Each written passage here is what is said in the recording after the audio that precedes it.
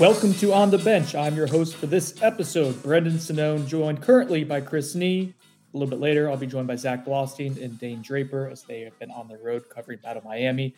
But for now, we're staying local here with Chris, who was at FSU's campus at his favorite place, on the bench, literally, for the last few days. Chris, how did it feel to be back OTB for Junior Day?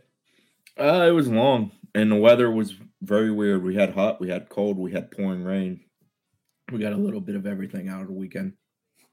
Very eclectic. I like it. So FSU has had 2 Junior Days thus far. Brett has been at both of them for us. Chris, you were at this past one. Before we get into, I guess, some of the big names that were here this past week and just like the general view of what you've seen, what you've observed, what you've learned about the caliber of recruit FSU's bringing in as this 2024 board is kind of starting to become solidified from our perspective. There's a few major takeaways for me. One, there's some key targets that they continue to get on campus repeatedly. We'll touch on some of those. 2, more guys that look like the kind of body types you want to be recruiting. 3, last year we talked a lot about quantity, maybe not quality at this time of year, who was stepping on. Not to say that they didn't have good players stepping on, but they just had so many kids stepping on, and then there was only a select few that we truly had to care about. I feel like in this time, the quantity is still pretty good, but the quality is definitely better. There's just more. There's more kids that, for those that care about them, have the 4 and the 5 and the 3 stars beside their name, more 4 and 5 star types. And there's just more guys that look like the kind of dudes that will make them a better football team. And there's also a variety of positions I feel like they're addressing at a pretty high clip. Is this a fair way to describe it, Chris? Because I'm writing this down now and workshopping it and trying to put something on paper. But it feels like a wider pool for FSU that it's pulling from, and that's leading to a more narrow scope of like what it's actually actively recruiting at a pretty high level, like what they're investing their time into. Yeah, I mean, we can take a few positions and kind of workshop that. So quarterback, you got Luke Kromenhoek. You're not really in the market for another 24, at least not heavily in the market. So you're almost looking ahead. So like Tramel Jones was here last weekend, the first Junior Day. He's a 25 kid that they're in on. I'm sure you're going to talk about him maybe a little bit with the guys later because he was at Battle Miami this past weekend. So that's an example of they've kind of already been able to work ahead of class at a position. Running back, they got Cam Davis. I think they'd like to take 2. I think a kid like Jordan Lyle, who came in for first weekend, is probably the next guy up at running back, but they've had a lot of 24 running backs step on campus, including some others with offers. And then a position like receiver or defensive back, they've just had a ton of kids step on campus. A lot of high-level kids that have offers. It almost feels like a exploratory surgery right now. They're getting a lot of dudes on campus. They're kind of getting a feel for them. Those kids are getting a feel for FSU. This is an intro course to FSU if it's your first time, or it's a little bit of reinforcement of things you've learned on past visits, but it's just a nibble. They're still trying to get you back in March for a spring visit to watch a practice. Then they're going to want you back in the summer to work you out at a camp. Then they're going to go for the close. And if we get to the fall, you get here for a game day.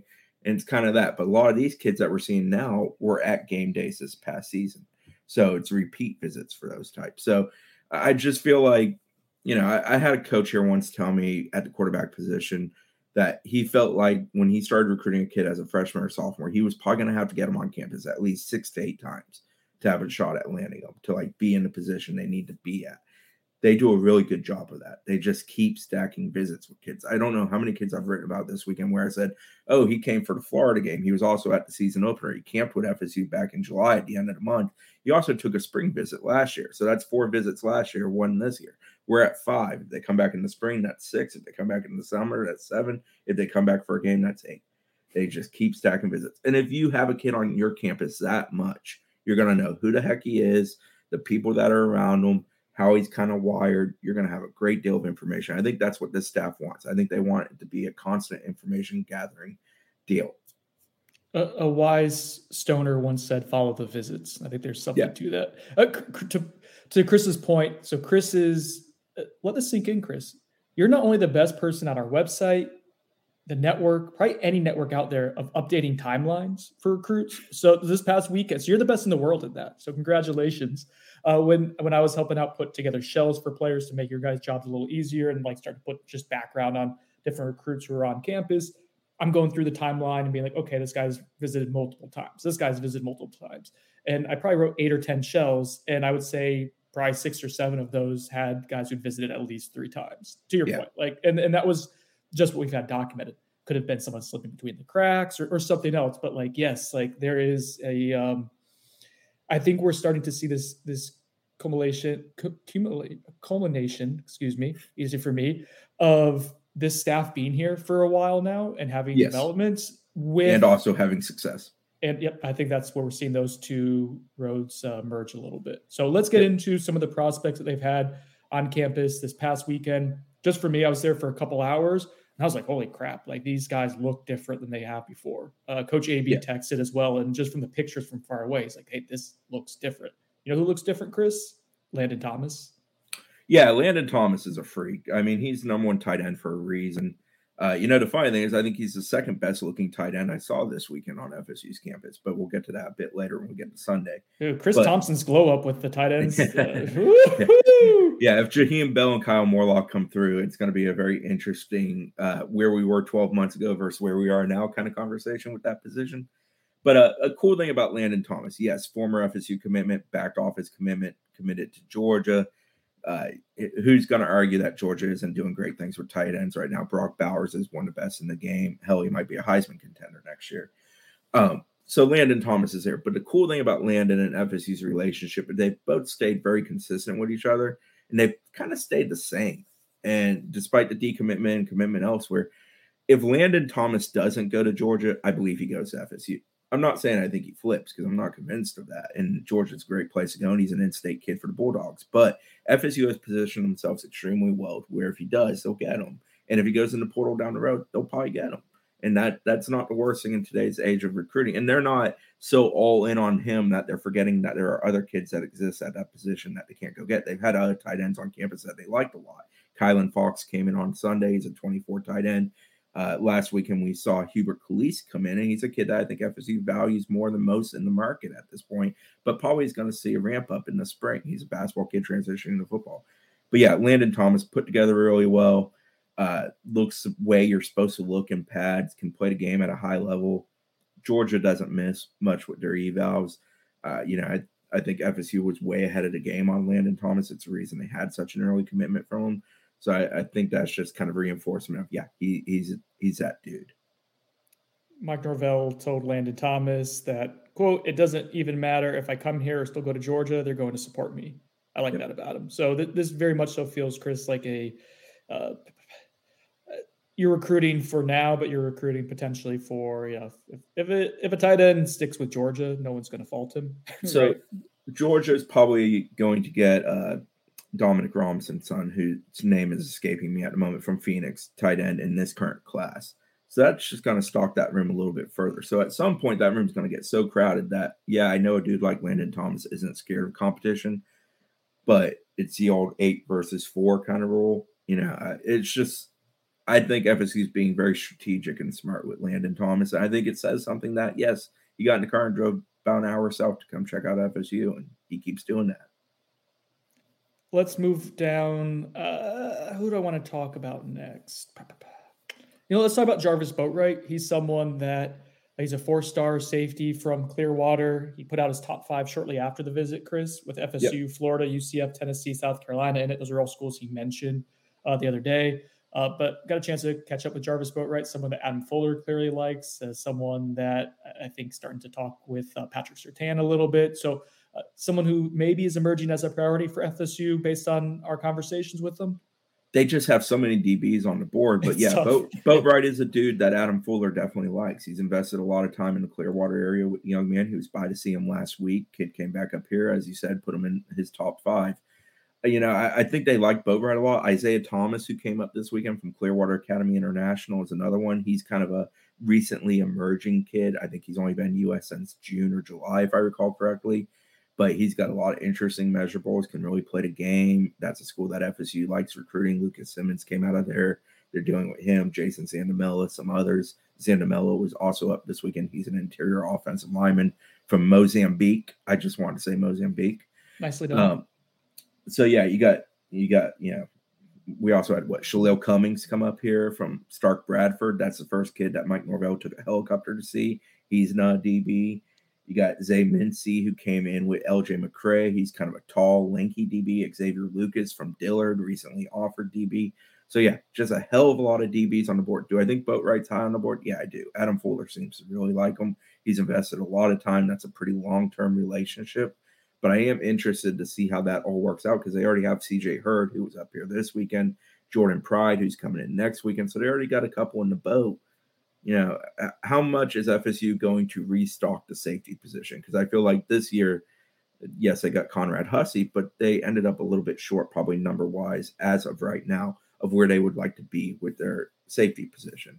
I think this class is one where you see them throw a little bit of numbers at that and potentially from the high school ranks. And they have good options, and they're in a pretty good spot with several of those kids. I mean, you know, don't forget about Ricky Knight as well. Yeah, was there early in the he was a Friday visitor. Yeah.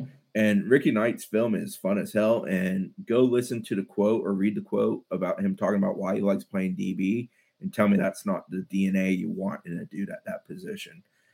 He plays for the Florida Fire organization down there in 7-on-7. I've known that organization a long time. I know there's some people at FSU that have known that organization since its early days. They swear by him. I think that carries water. But Knight's just a competitive cat who's got really good athleticism. I think he's a guy that's going to trend up greatly. FSU, I believe, was first or second on offering him. Got him on campus very quickly. He very much likes Patrick Surtain. They're going to have a shot. Yeah, they've got a ton of DBs. DB and wide receiver are two spots where they have a whole hell of a lot of names on the board. And I'm very interested to see how this exploratory surgery gets a little more keenly focused when we get to the spring. Okay, exploratory surgery is the name of the podcast, so I'll make people click on it, right? I like that. You've mentioned it a couple of times. It works well. Real quick on Jarvis Boatwright, I got a quote from him on him getting to meet and speak with Patrick Surtain. Quote, I loved it. He develops you. He makes you look at plays differently in formations. He said the hire was shocking. That's a great DB. Being coached by a great DB is great, and that's what I want to be around. We spoiler alert, we'll talk a little bit more about Patrick Surtain's traction as a recruiter already and making some inroads later on in the podcast, Chris, because we may be recording this out of order. But this is yes, we're asking about Patrick Surtain to recruits, but the response we're getting is pretty similar from guys. CJ Hurd talked about it. Go watch that video. CJ's a master of doing interviews already for his young age. And he talked about just hanging out with him and being kind of at ease with him and wanting not to really leave from hanging out with him. So that's another good example. Another dude you hinted at, this guy is maybe was the biggest player on campus from a physical standpoint. That's LJ McCray from Daytona Beach Mainland, a school that's known for producing really good defenders typically. Leonard Williams, AJ Westbrook. There's some more guys from there that I'm blanking on right now. But typically they produce a high level of defender. And he comes around the corner. Most guys were coming from the football facility area. The McCrays got there a little bit late. They parked further around the IPF. All of a sudden he comes around the corner and he's every bit at like the 6'5" that he's listed at. And I had someone tell me, Chris, like that he was bigger than FSU expected from just like a frame and bulk standpoint. So someone who, again, kind of fits that mold that you were talking about earlier. Just it looks a little different with this group. He kicked ass and took names at the Seminole Showcase event at the end of last summer. I thought he was arguably the best kid on that field that day. I think LJ McCray is the best player out of Mainland since Leonard Williams. I don't know if he's quite Leonard good. Leonard was pretty freaky. Might be the best high school player I've ever seen live in a high school setting. But LJ is really good. The intriguing thing about LJ is in a 3-4, he's a strong side DN. He has that body type. He has that length. He has that build to add to the frame. He's explosive enough to kind of stay outside in quotations. I'm interested in FSU's scheme where he fits. I think he might grow into an interior guy, and that's not knocking him in any way. He's just such a large human. He can also play on the edge. If they want like a run-stopping big D end, yeah. Like what Dennis Briggs maybe in their vision was last year, and he didn't live up to it, but what they want him to be, I think that's what LJ McCray can be. I'm a huge fan of him. The staff's a huge fan of him. John Papuchis has done a really good job recruiting him. They went and saw him pretty much right out of the gate here in January to get him back on campus. He's been here a few times. I thought a cool thing about LJ McCray, his dad's a longtime college football coach, worked at Bethune the last decade or so. He came on a visit with them. He fired off a tweet. I don't know if it was on Saturday or maybe Sunday, just about how they were how FSU kind of hosted him, how it was, and I just thought it kind of spoke to like this operations run pretty good. That's a guy who's been in a college game a long time, kind of understands how things are supposed to operate, and he's praising what they're doing here. I thought that was impressive. But I think FSU's in a very, very good spot with LJ McCray. They've done an excellent job of being ahead on his recruitment, getting him here frequently, building a really good bond. I think they shoot him straight, and they need to win a high school defensive line, defensive end type commitment, and they need to keep it. I mean, that's an important narrative for them to knock off the board because of what's happened in the last two classes with certain guys I'm not going to waste time naming. But, it's something they do need to do, and LJ is an important one for them. They've obviously already got a kid like Keyshawn Mashburn, who was in this weekend, defensive tackle from down the road. But LJ McCray is a big-time in-state defensive lineman who can help you a lot. Another one I would mention, I don't know if you're going to bring him up, Dylan Stevenson. He's a South Florida kid. They love him as well. They had him at camp this past summer. I remember watching and some people probably don't want me mentioning this at this point, but whatever. We're pretty far removed. I think I'm allowed to. He came in kind of in between sessions. So he sort of got a one-on-one with JP working out, and Odell got involved in it. And the dad was there. I believe his mom was there too, if I recall correctly. But Dad's super engaged. Like, he's always into it. Dad was with him on Saturday. I just find it impressive. Dylan's kind of wired a lot like his dad, I feel like. FSU loved him at that camp. Watching them work with him, you can tell when someone's like, you're just putting him through the ringer to see what he's like. And then you can tell like, oh, I like working with this kid. Let's see if he can do this. And that's what that turned into in the summer. And FSU loves him. He's an excellent player. He's from Miami, Columbus, I believe. Correct me if I'm wrong there. No, that's right.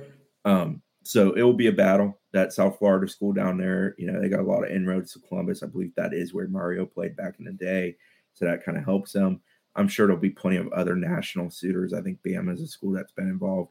But Dylan Stevenson's a kid that would be a big statement victory for FSU. And I think the thing about Stevenson McCray that's so important is at those positions, I think it drops off pretty mightily after them in the States. Kind of like John Daniels, who was in last weekend for the offensive line. It's not a good year in Florida for offensive linemen. I'll bring up an offensive lineman they offered this weekend to kind of make this point further.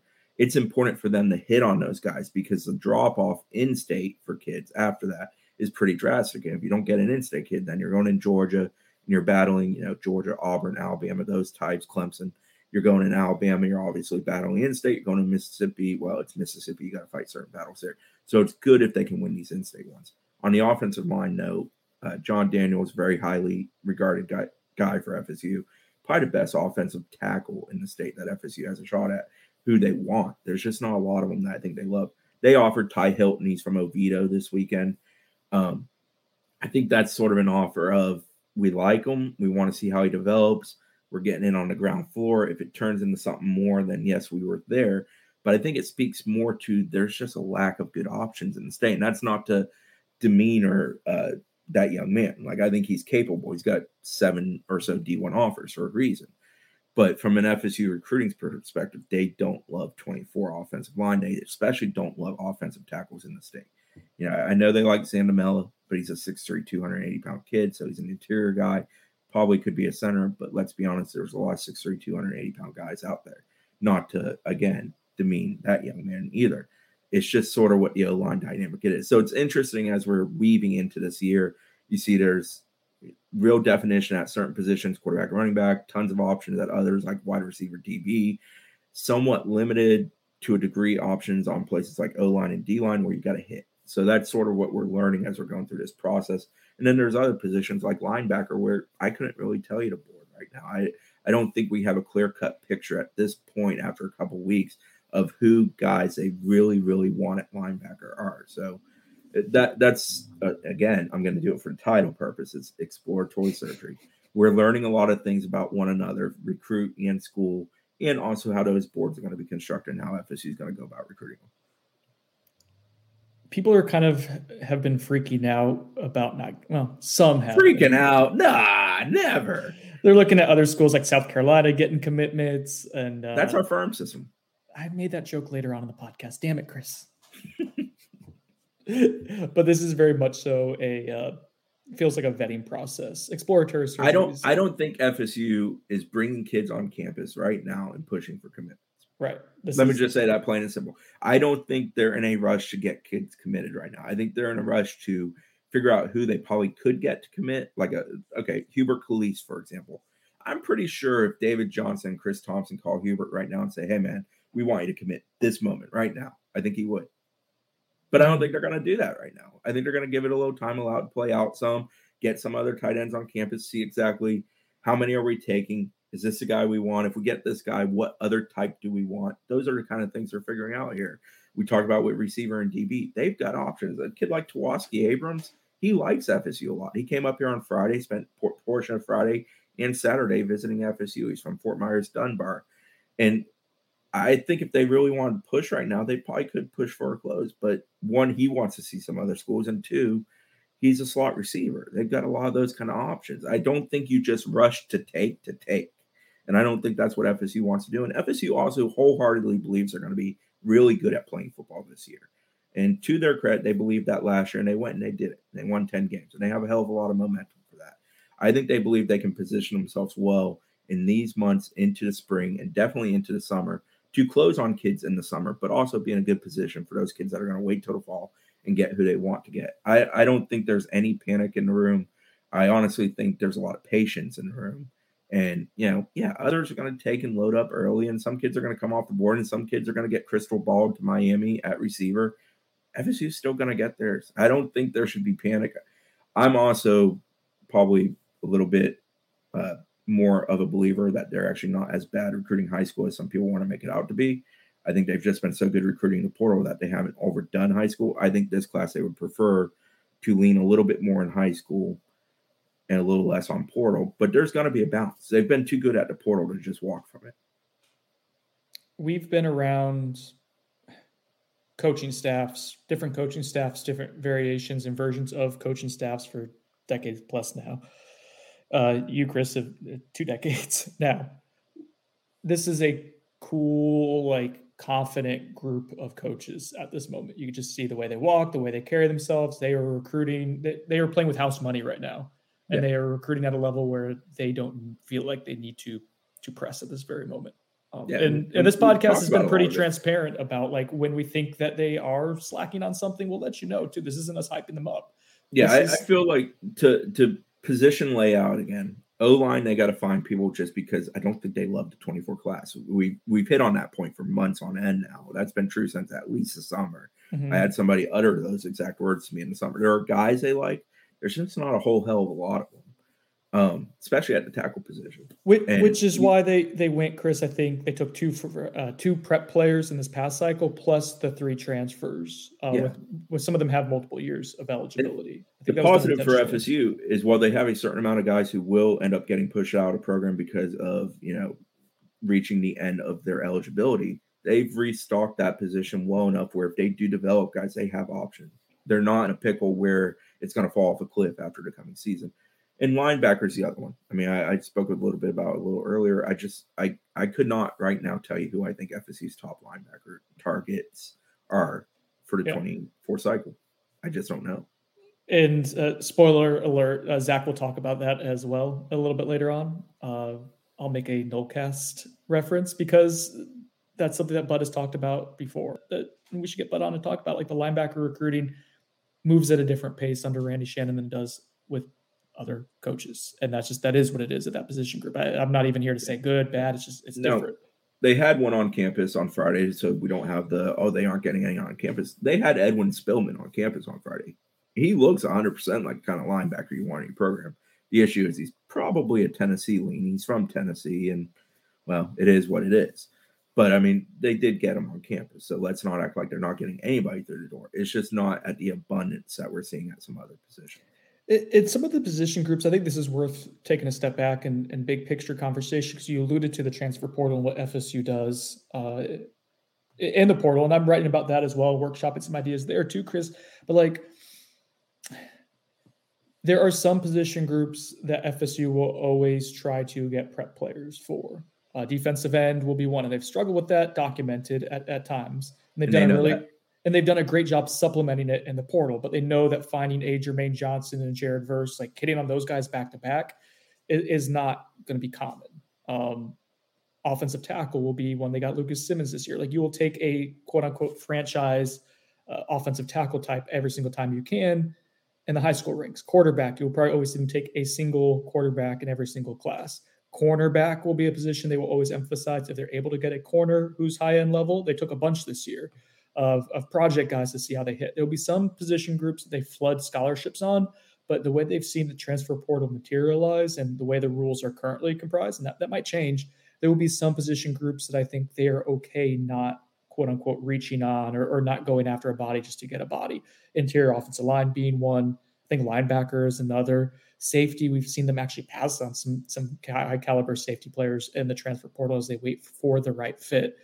So there will be tight end is another. They think they could always get a good tight end in the transfer portal at this point. This past year, they got 2 good ones. It'll be a lot like how NFL teams value certain position groups, right? You're always seeing emphasis on those premium positions. Quarterback. Some of it's through the draft, high school recruiting. Some of it's through the free agency. Free agency. Yep. And I think that's kind of how this staff is looking at it at this point. So that's just for context with a position group like linebacker. You mentioned the offensive line class in 2024, Chris. I think those are going to be trends to kind of follow along with right now. 25 O-line class, apparently really, really good. Pretty good, especially down in the Southeast. So, like, FSU's over-recruited O-line to a degree the last 2 cycles. I think they'll probably do it again next year. This might be a little bit of a buffer of just get the right guys while not just using scholarships. 1 or 2 more prospects to talk about, and then we'll talk to the South Florida boys down in the, I guess, in the 954, but they're in the 305 this past weekend. But Zach's family's in the 954. I digress. Let's talk real quick about Shalil Cummings from Stark Bradford. You mentioned him earlier, Chris. Mike Norvell took a helicopter to go see him earlier in the week, and then Shalil returned the favor, not via helicopter, but did make the drive west to check out FSU. He's a 3-star prospect. I watched his film today. He's a lot of fun. Very, very smooth, natural, instinctive safety. Moves well. Big fan of his game. Probably underrated right now. Yeah, he's a very good athlete, and he plays on both sides of the ball, and he's a tough kid. FSU's done a really good job of getting in really good with a kid right in UF's backyard, and I don't think UF's done a particularly good job of building a great bond there, so it's kind of impressive to me. I think Norvell won over a lot of people at Stark Bradford, with that being stop number 1 and the way they went about it. And just, Norvell walks into a school, he does a fairly good job of kind of making sure, like, yeah, I'm here to see a certain somebody, but I'm also here to learn about your kids and learn about your program. And I think that made an impression. Shalil comes over here, brings a couple buddies. He's been here a couple times now. He's a kid that I think they like a hell of a lot. And I think it's a mix of athleticism and just general toughness. And yeah, his film is a fun one. There's a lot of dudes that are recruiting who, when I put on the film, I'm like, yeah, I really enjoy this. They're fun. Yeah, it's a consistent theme at this point. Guys who have like 3 or 4 tools to be excited about. Stark Bradford, let's see, Stark's about... That's a speed trap, man. 2 hours from Tallahassee? Hour and a half? I don't know. I drive way too fast. But yeah, it's ballpark of that. We used to, in high school... Kevin Pettis, who's now in Tallahassee, he would have us go, but I was in Orlando. We would go up to Waldo, Florida, where the National Guard is, and it's a little bit outside of Stark Bradford. Is that Camp Blanding? Camp Blanding, yeah. And we would go and we would camp there during the summertime.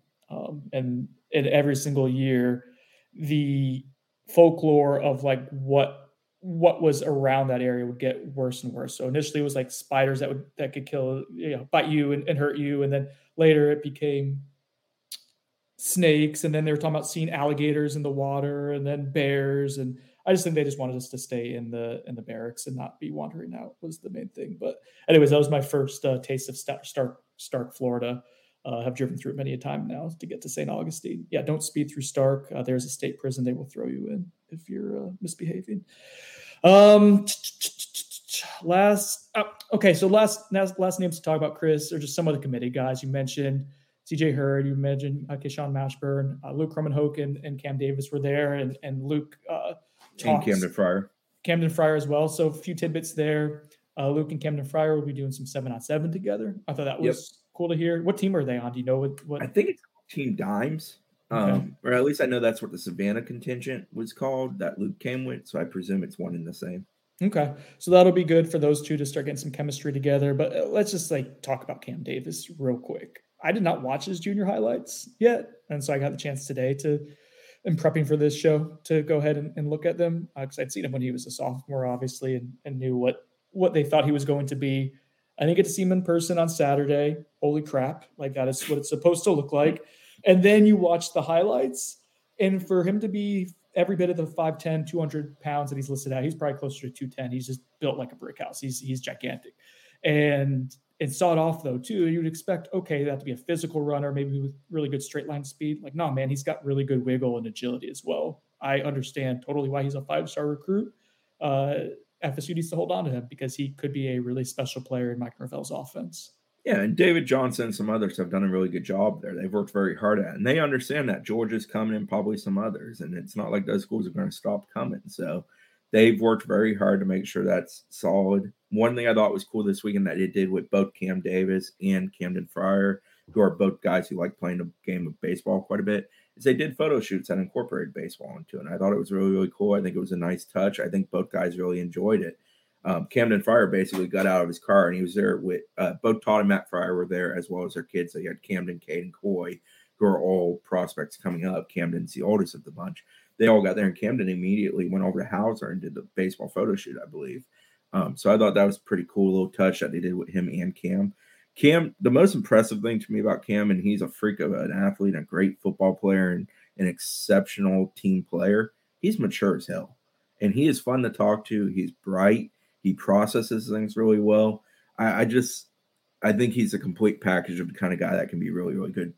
Cam Akers is a very lazy, simple comparison, but he does remind me of Cam in a lot of ways. Physically, but also like the way he processes, the way he talks about things. They've got a lot of that in common. FSU's 2024 recruiting cycle is going to be a lot of fun to monitor. Yeah. I was having a hard time getting into it after the frenzy that was the portal. This was kind of a bit of a come down.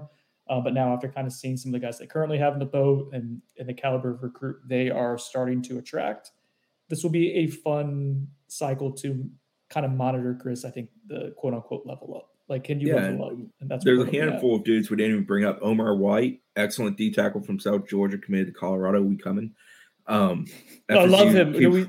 Zach and I saw him in person 2 years ago. Yeah, and he's about 30, 35 pounds lighter now and a little quicker on his feet. But he's still a massive human. Yeah, he's fun. He did MVP. I think it was last February when I went. I'm hoping he might do it this year when I go.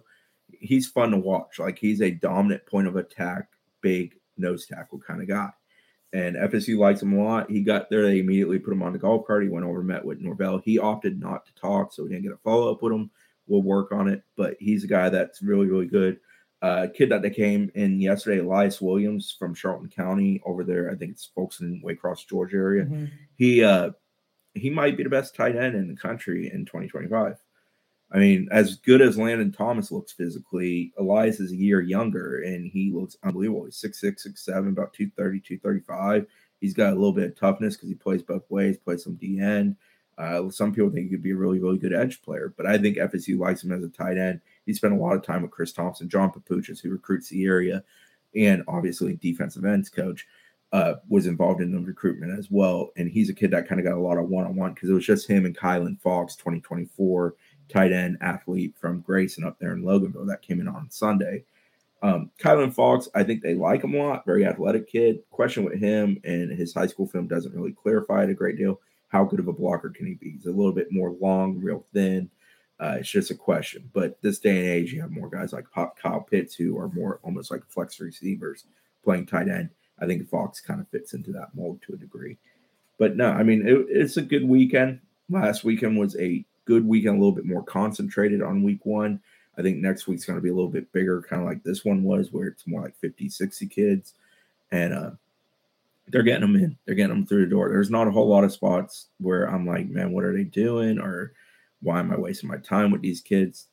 There's options, and there's good options. And there's dudes I know they like, and there's tiers to it. You know, for every Dylan Stevenson and LJ McCray and Jordan Lyle, who I know is a dude they would take right now, there are guys I know they're evaluating that they like that are getting through the door too. Exploratory surgery? Yes. All right, little housekeeping, then we'll get to the South Florida boys. FSU has started tour of duty, about a week and change into that at this point. At Knowles 24/7, we're starting to do interviews with newcomers, arrivals for the spring semester. So we had some last week. Anticipate having about another half dozen so or more this week. We don't have the schedule quite yet. Actually, we do.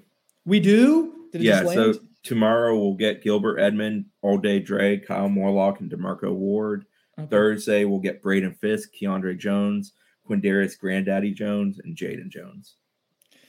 I feel like if your name is Jones, you had to go on Thursday. I feel like that was a requirement. The Jones 3 of the 4. Oh, well, look at this, Chris. I've got a doctor's appointment at 11 o'clock on Tuesday. How convenient timing. Jesus.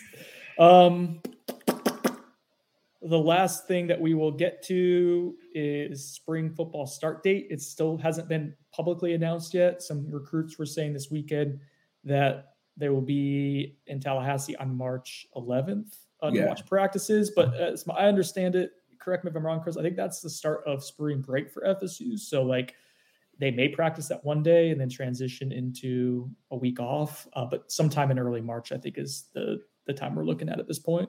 I was trying to remember. Did they do 3 last year before they broke first? It was break? Like 2 or 3. It was like it was less than a week before. So the 11th may be like their third, or it could even potentially be like their first padded one after some acclimation. So I don't know exactly, but yeah, we've had the 11th mentioned to us by multiple guys. It'll start before March 11th. We'll put it that way. We know that, and it's being shrouded in secrecy.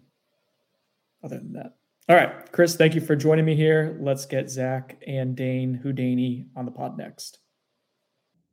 All right, so let's bring in the traveling men, Zach Blostein and Dane Duncan Draper. Gentlemen, good morning. Any Falk in the Road tidbits for us before we start talking about Battle Miami? Nothing too crazy. I mean, Dane, it was a long 2 days over here. It was a 2-day tournament at Battle Miami, and Dane was struggling a little bit towards the end of it. Kind of just I don't even know how to explain it. He's in his own like fugue state. If you watch Breaking Bad. But Dane was awesome. Pretty fun stuff. And yeah, let's get into it. Well, real quick, Dane, you're going to stay with the Blosteins. How was that? How did everyone treat you there? Oh, very nice. It's a very nice family. That's good. I'm glad to hear that. All right, so you guys were at Battle Miami this weekend. For the people at home that aren't aware of what Battle Miami is, Zach, just a quick explainer of what the event is and why it was such a big deal for you guys to go down there. So essentially, it's the first big 7-on-7 tournament of the year, of the circuit, I should say. The circuit runs from basically now until summer, and this one is always loaded. It's been a thing for this is the 4th edition of it, and every year I look at this event and I'm always jealous of, all the interviews that all the other reporters on our site are getting from this event. So definitely wanted to be here this year. And it was well worth it. I mean, we talked to like 30, 40 guys probably on the weekend. Whoever we wanted. Yeah. Just tons of teams from all across the country, California, Texas, Maryland, Philadelphia, and obviously all the talent in the state of Florida was here. So just a lot of talent all in one place. And it was a great place for someone like us, for people like us that are trying to, kind of see where FSU is at with a bunch of their top targets that were in attendance. Let me phrase it this way for both of you. Who was like the singular most impressive player that you saw from the weekend? Like, who's the one that you're going to be talking about on the car ride back home today when you're going to be thinking about the next few days of like, oh, this guy's legitimately maybe one of the best in his class? For me, this might not even be an FSU kind of recruit, but Jeremiah Smith is a receiver at Chaminade who's committed to Ohio State, right? Ohio State recruits the best of the best receivers every year with Brian Hartline over there. But, man, Jeremiah Smith, I told Dane, I think, when we were watching him, like, that dude's going to be, like, the best college football receiver in 2 to 3 years. Like, Why? He looks physically built like a guy that can contribute day one. He moves extremely well. And it's just the physical transformation from when I saw him 2 years ago over at Pace High School. Guy Lemonnier was a coach there who's now on FSU staff. And Jeremiah looked really thin back then, a little bit shorter. Now he's like 6'2.5", fully built into his frame. He could probably even put a little bit more weight on, but man, does he move well. Just super smooth. And but yeah, I mean, there's other guys that stood out, but to me, like that guy is like, if I had to point to one guy that's going to dominate at the next level, it would be him. What about you, Dan? Yeah, I think a guy that impressed me, similar to Zach, just looking at him and thinking like, wow, that guy's definitely a dude. And that's someone, like, if you're FSU, I think you definitely want, would be Chance Robinson. He's playing with South Florida Express with Jeremiah Smith, but he's another guy who's like probably 6'2", and he's very much filled out. He's kind of like rocked up, you know? Yeah. And, but he has crazy burst and acceleration. He just kind of looks like a complete receiver already, and he could contribute early too. But that guy's a dude. Yeah, he's a St. Thomas Aquinas product and a guy that FSU absolutely values. He's rocked up. That's cool. It's good. It's a good trait to have. I was going to point to Dane to go, but I forget you guys are in the same screen, so I'm going to have to get used to that. It's usually my behind the scenes. Like one direction of the screen. Yeah, that doesn't work on this. I can't figure out which one's which. All right, so let's talk about some players that you got to speak with. I think we'll just kind of go back and forth with like maybe 5 to 10 different players because you talked to, like you said, 3-4 dozen. So we'll try to streamline this and get to the most important ones, and there'll be a lot of coverage streaming into Noles 24/7 throughout the week of this, more in-depth, more extensive. So this will be like the quintessential version of the weekend for you guys. Zach, let's start off with, I want to talk about Charles Lester first. I think he's one that the fans are interested in hearing about. I know Dane put some videos up on him on his grainy iPhone 8 video. Stop. We'll get you taken care of, Dane. We'll get a GoFundMe going or something like that. I have an iPhone 8 too. All the haters can shut up. But let's talk about Charles Lester and I guess what stood out with watching him play this weekend, and then to interview with him and what he was able to say about FSU. Dan, I'll let you lead the way. I'm just like, I guess, how he looked to you. Yeah, I watched him a lot. He has that like prototypical build, I think, of what you want in a perfect corner. It's kind of like how Sauce Gardner was coming into the draft, how he is really tall, long, physical corner who can flip his hips super well, is super fluid, has great deep speed. All the traits you want, and I think Lester kind of has that too naturally, and that's why he's ranked so high. And he looked pretty dominant when I watched him. He was in press coverage a lot.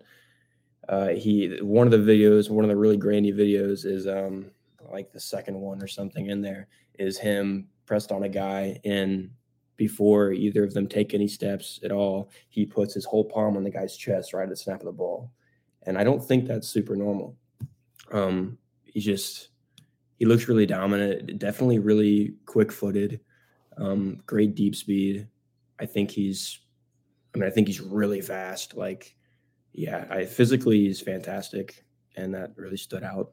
Yeah, I mean, he can put on some weight. He can, bulk up some, right? He's still pretty slender, I guess you could say. But the thing that stood out to me the most this weekend is that he has legit speed, right? Like he can get across the field like it's nothing. He can recover on routes that maybe he loses the release. Like he's just ultra impressive in that aspect. He had a really awesome one-handed interception towards the end zone where he was in perfect coverage, turned around, intercepted with one hand, and then pretty much got hit by his own teammate and still held onto the ball. So really impressive stuff for him.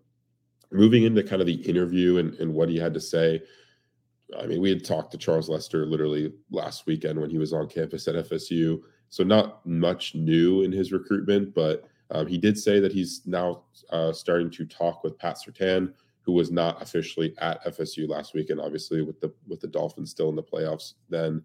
But he said that, he visited FSU and UF last weekend. He said both teams sit comfortably in his top 5. But if any team is above the other, it's FSU. Ooh. Yeah, so he's visiting Clemson next weekend.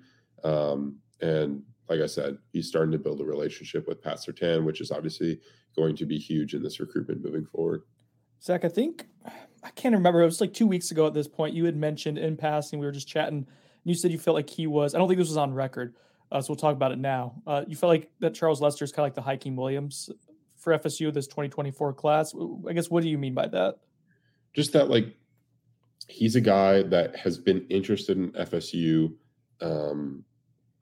even before they had this awesome 2022 season where you started to see the team, the results kind of move stock up. But I think Lester is obviously he's like a 5-star type of player, top 32 whatever in both rankings, and he's a guy that FSU has a realistic shot of landing, right? It's a little bit different than Hakeem, obviously, because the Hakeem thing was kind of they worked all cycle, and then within the last couple of months they kind of searched the lead. I think FSU probably leads for Charles Lester right now, but he is really important. I think FSU really is putting a priority on cornerbacks in the 2024 class, right?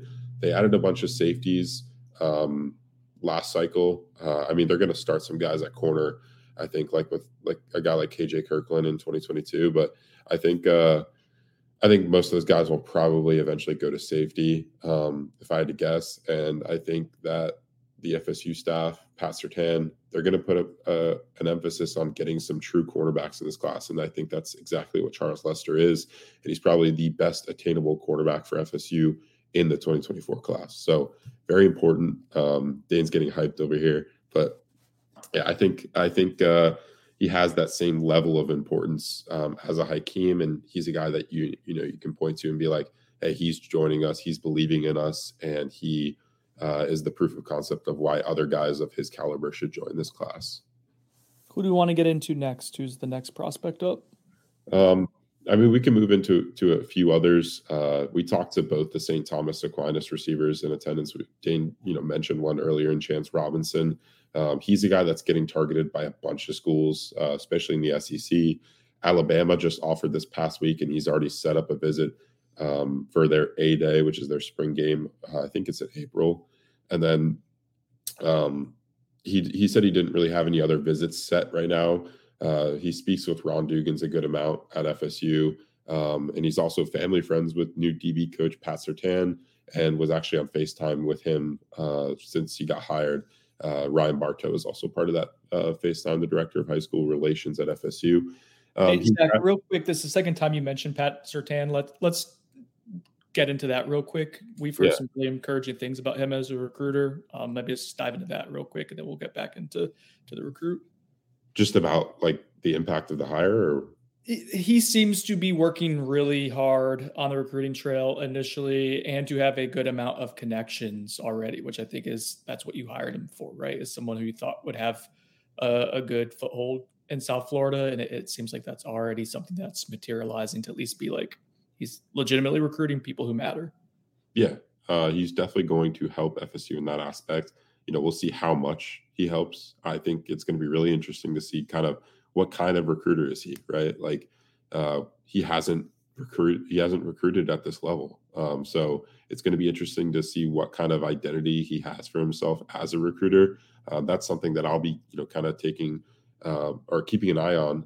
But I asked, I was actually texting with FSU defensive back commit CJ Hurd yesterday. I was kind of asking just what he thought about the Surtain hire after spending some time with him on the Saturday Junior Day, which we might have already got into or we'll get into. But yeah, he said, so I asked about him. He said, yeah, he's going to bring in some guys. I love this pickup. Just watch us work. So that's after Hurd spent multiple hours watching an NFL football game with Surtain at the Junior Day, obviously among other things. But it seems like he's a full believer, and that's it's an important thing, right? Because CJ Hurd was recruited to FSU and committed to Marcus Woodson, among other coaches, obviously, and he's a huge FSU fan in general. But that Woodson leaving definitely had an impact on Hurd's recruitment.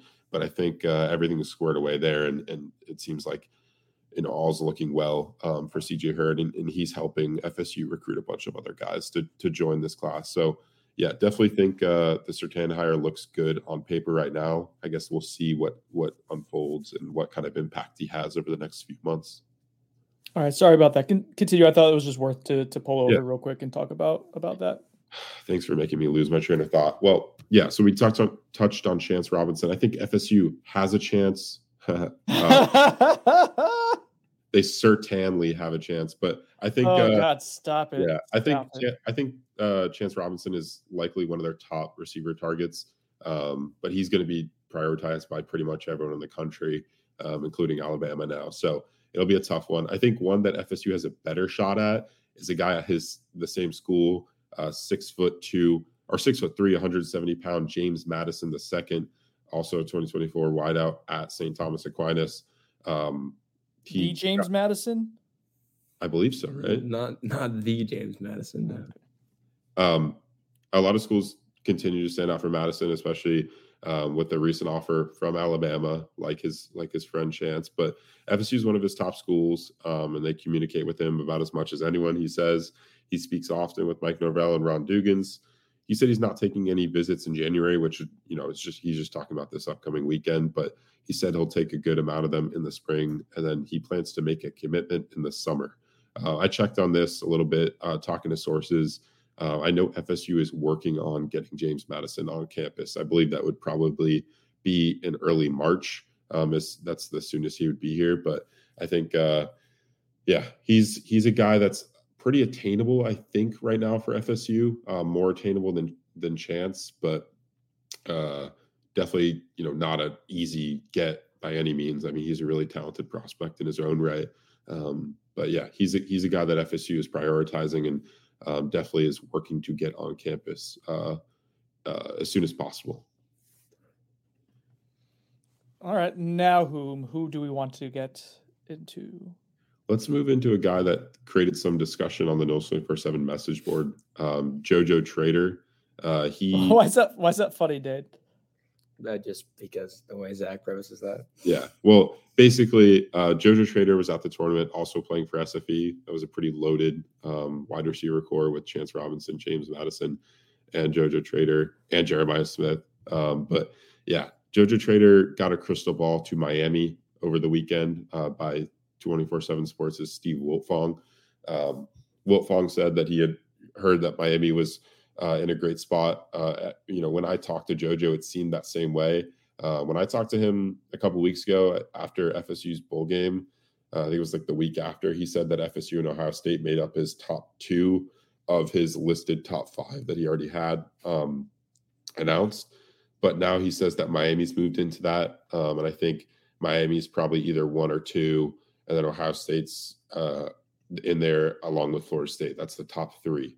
I think that FSU has a shot here for sure. And I think the thing with JoJo that he even admitted to me is that he's like, yeah, my top list is going to shake up a bunch. Like, he's like, yeah, it's going to change a ton. So for me, like, that's why I'm not making any like crystal balls. I mean, I don't like putting in crystal balls in general, but I think he's a guy that could see his recruitment shift a ton over the course of the next 8 to 9 months until he signs. So I guess we'll see where that one goes. But I'm not overly worried, but I do think that Miami maybe made an impact. He was over there, I believe, on a visit this weekend, like pretty much everyone at that tournament, because Miami took advantage of everyone being down in South Florida for the tournament to get all those kids on campus. So JoJo Trader got a crystal ball there. I don't think the recruitment's over, but FSU needs to try and get him on campus as soon as possible for sure. I just remembered after you talking about Miami, I had a dream last night that I went to the beach for my birthday, and we went and took a cruise out to some like weird straight like Peninsula Island deal. And we watched an FSU Miami football game, and Jordan Travis couldn't throw the ball anymore, and Mario won, and like everything was changing. Oh, gosh, you are a Florida State fan, Brennan. I guess so. It's awful. And I ate fried shrimp. Dane, who do you want to talk about?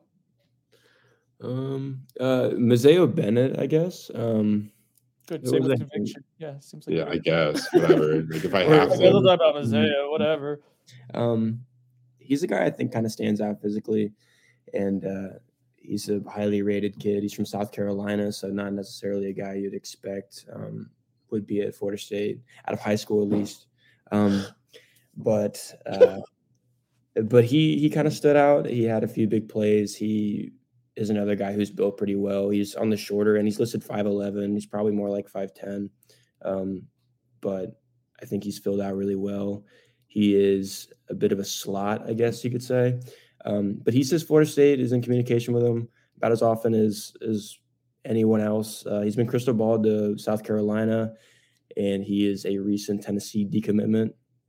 But I think FSU is really, really in that. Tony Tokarz is his area recruiter, and they talk really often. Ryan Bartow, the director of high school relations, also talks with him really often. So he's a guy to look out for, and he's going to be on campus next weekend too. Let's go. Yeah. Anyone else we want to talk about before we play a little Buy or Sonone? Yeah, I want to note on a few others. Ricky Knight, I'll go rapid fire here. Ricky Knight. Dane's boy. Dane loves Ricky Knight. Ricky Knight was on campus on Friday. Dane's a huge fan of his game. He said that he told me that FSU is his number one school. He also visited Miami like everyone else this weekend. So they're a player. UCF is hosting him next weekend because he'll be in Orlando for another 7-on-7 tournament.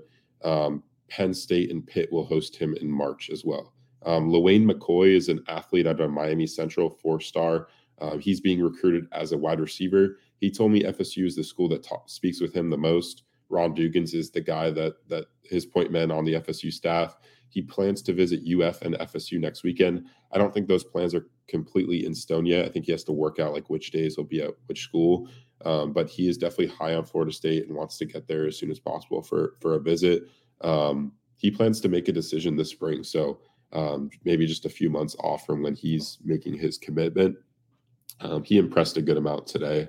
I like watching him for that newly formed 7-on-7 organization, Raw, in South Florida. He's definitely a dude. A few other guys, Clemson DB commit Tavoy Fegan told me that FSU is still involved in his recruitment, which is obviously noteworthy for a Clemson commit. Usually don't see a lot of other teams making moves for those kind of guys. He said he definitely wants to visit FSU, and if he doesn't visit unofficially, he says he'll use an official visit to see Florida State in the future. Other than that, Terrence Moore is a 3-star receiver, definitely should be a 4-star, 6'3", 190 at a Tampa Catholic. Says FSU is one of his top schools, and he speaks with receivers coach Ron Dugans daily. He intends to visit Tallahassee sometime this spring. Alabama, Clemson, and Ohio State have already offered him. He's definitely a dude. Besides that, there were 2 2025 quarterbacks there that FSU, obviously they already had their dude in 2024 with Luke Kromenhoek. But I think 2 2025 names to know. Cutter Boley out of Lexington, Kentucky. He's a 6'5", 203-pound passer, the number 4 rated passer in the 24/7 Sports rankings for 2025. He says FSU is one of his top schools. He'll visit on either April 8th or 9th. And that'll be like kind of an individual visit. So he'll get to spend some time around Tony Tokarz and Mike Norvell. He said he really liked what FSU did with Jordan Travis this season. He brought that up by himself. So that was an encouraging interview. And then Austin Simmons is another 4-star top 100 type in 2025 out of Pahokee, 6'2.5", 180 pounds. He's a baseball player as well. So he's not making a ton of visits this spring, but he's a guy that's been high on FSU for a while now since they offered in November of 2021. And he told Dane, like I said, that he doesn't have any planned visits at the moment. I think it's a pretty good recap. I mean, there's another guy. KJ Bolden is the number 1 safety, number 2 player overall in the 24/7 Sports rankings. FSU was his dream school growing up. I don't think that FSU is among his top schools right now, which would be like Georgia, Alabama, Clemson, Ohio State, right? The usuals. But he did tell me that he started to text with new DB coach Pat Surtain recently, and that he's been in contact with Ron Dugans, Mike Norvell, and Alex Atkins, who the latter of the two went to go see him at his school recently. So I asked him if FSU is a place he'd visit in the near future. He responded, yeah, definitely. So we'll see. I don't think FSU has any like is in that lead group as of right now, but maybe they can make a move down the line with Surtain now in contact. Let's take a step back. We're going to go big picture here, play Bayer Sonone as our vehicle to go through some of the developments from the last 2 weeks with recruiting. Bayer Sonone is sponsored by The Turner Group. Thank you, Dane. The Turner Group. If you're looking to buy or sell a home in Central Florida or anywhere throughout the state of Florida, reach out to Colin Turner of the Turner Group, 407-403-8546, or you can email Colin at getstarted@theturnergroup.com. Don't Sonone on buying a home just because it's a daunting process. No.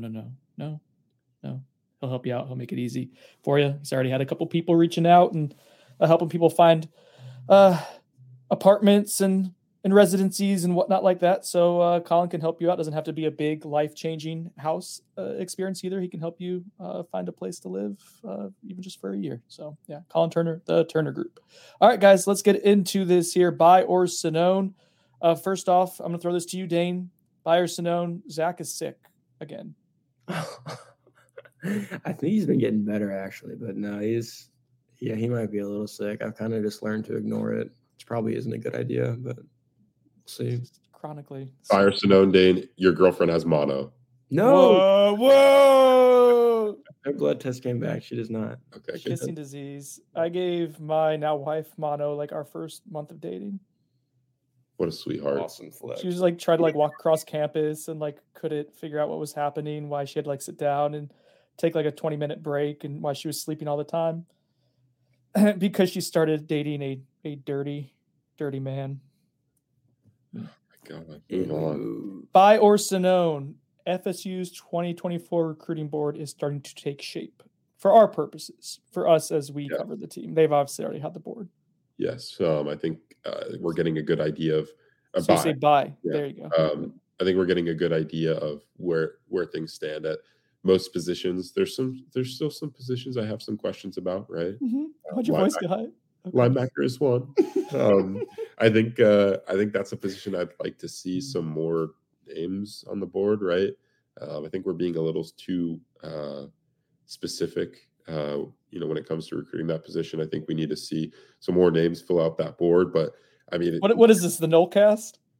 Look at the receiver board, man. Shout out Bud. Shout out Ingram. That thing is loaded from top to bottom. There's a bunch of names to know. I think Ron Dugans and the rest of the staff have done an excellent job of building out that board. Defensive back is another board that seems pretty deep as of right now. Obviously, things will start to thin out a little bit once guys start making commitments, and hopefully some of those will go Florida State's way.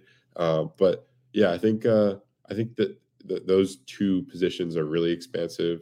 Quarterback, obviously not a ton of worry there. Running back actually looks really good this cycle. They have a bunch of names that they're either evaluating or targeting. I think the top two, obviously, they have one committed in 5-star Cam Davis. Got to keep him committed. That's a huge priority for them. And then the other I want to note for running back, Jordan Lyle. He was actually there at Battle Miami, not competing, but just supporting his teammates on SFE. And he looks good. He's like 6 foot. He's 6 foot, probably 180 pounds, you think? Oh, he's at least 190. Okay. He's listed 190, Yeah. but I think he might even be bigger than that. Yeah. So he's around probably 200 pounds now, and he's, I think, FSU's top priority of an uncommitted running back right now. So definitely a guy to note. But yeah, overall buy. I think we're getting a good idea of where FSU is laying their priority in the 2024 cycle. Buy or Sonone. Fans should be concerned that we've gone through 2 junior days. No commitments so far. No, I hadn't even thought about that, honestly. I had Ivy text me yesterday, jokingly saying that South Carolina's getting more commitments than FSU. It's okay. You want the farm system to be strong. I get it. I mean, they get them. They get all the talented guys. They develop them for us, and then we go and we take them in a few years. So yeah, I don't know. I think like commitments, like we've always said, like what do commitments do right now? They build some momentum for you on the trail, right? We've seen that Mike Norvell likes to strategically time when a lot of commitments come through.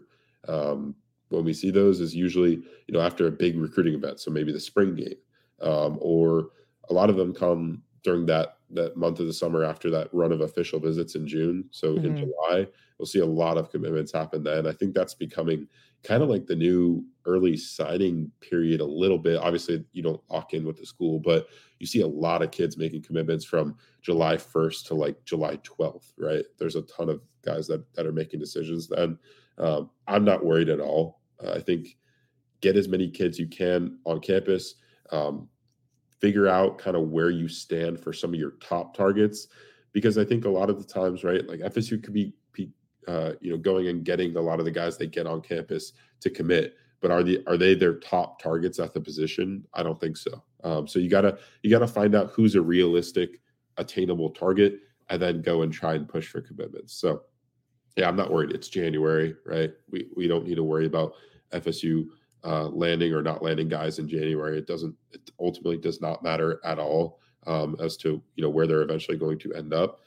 So I think just stay the course, and I think we know that they're going to host, I believe, 3 other junior days or more in March and April.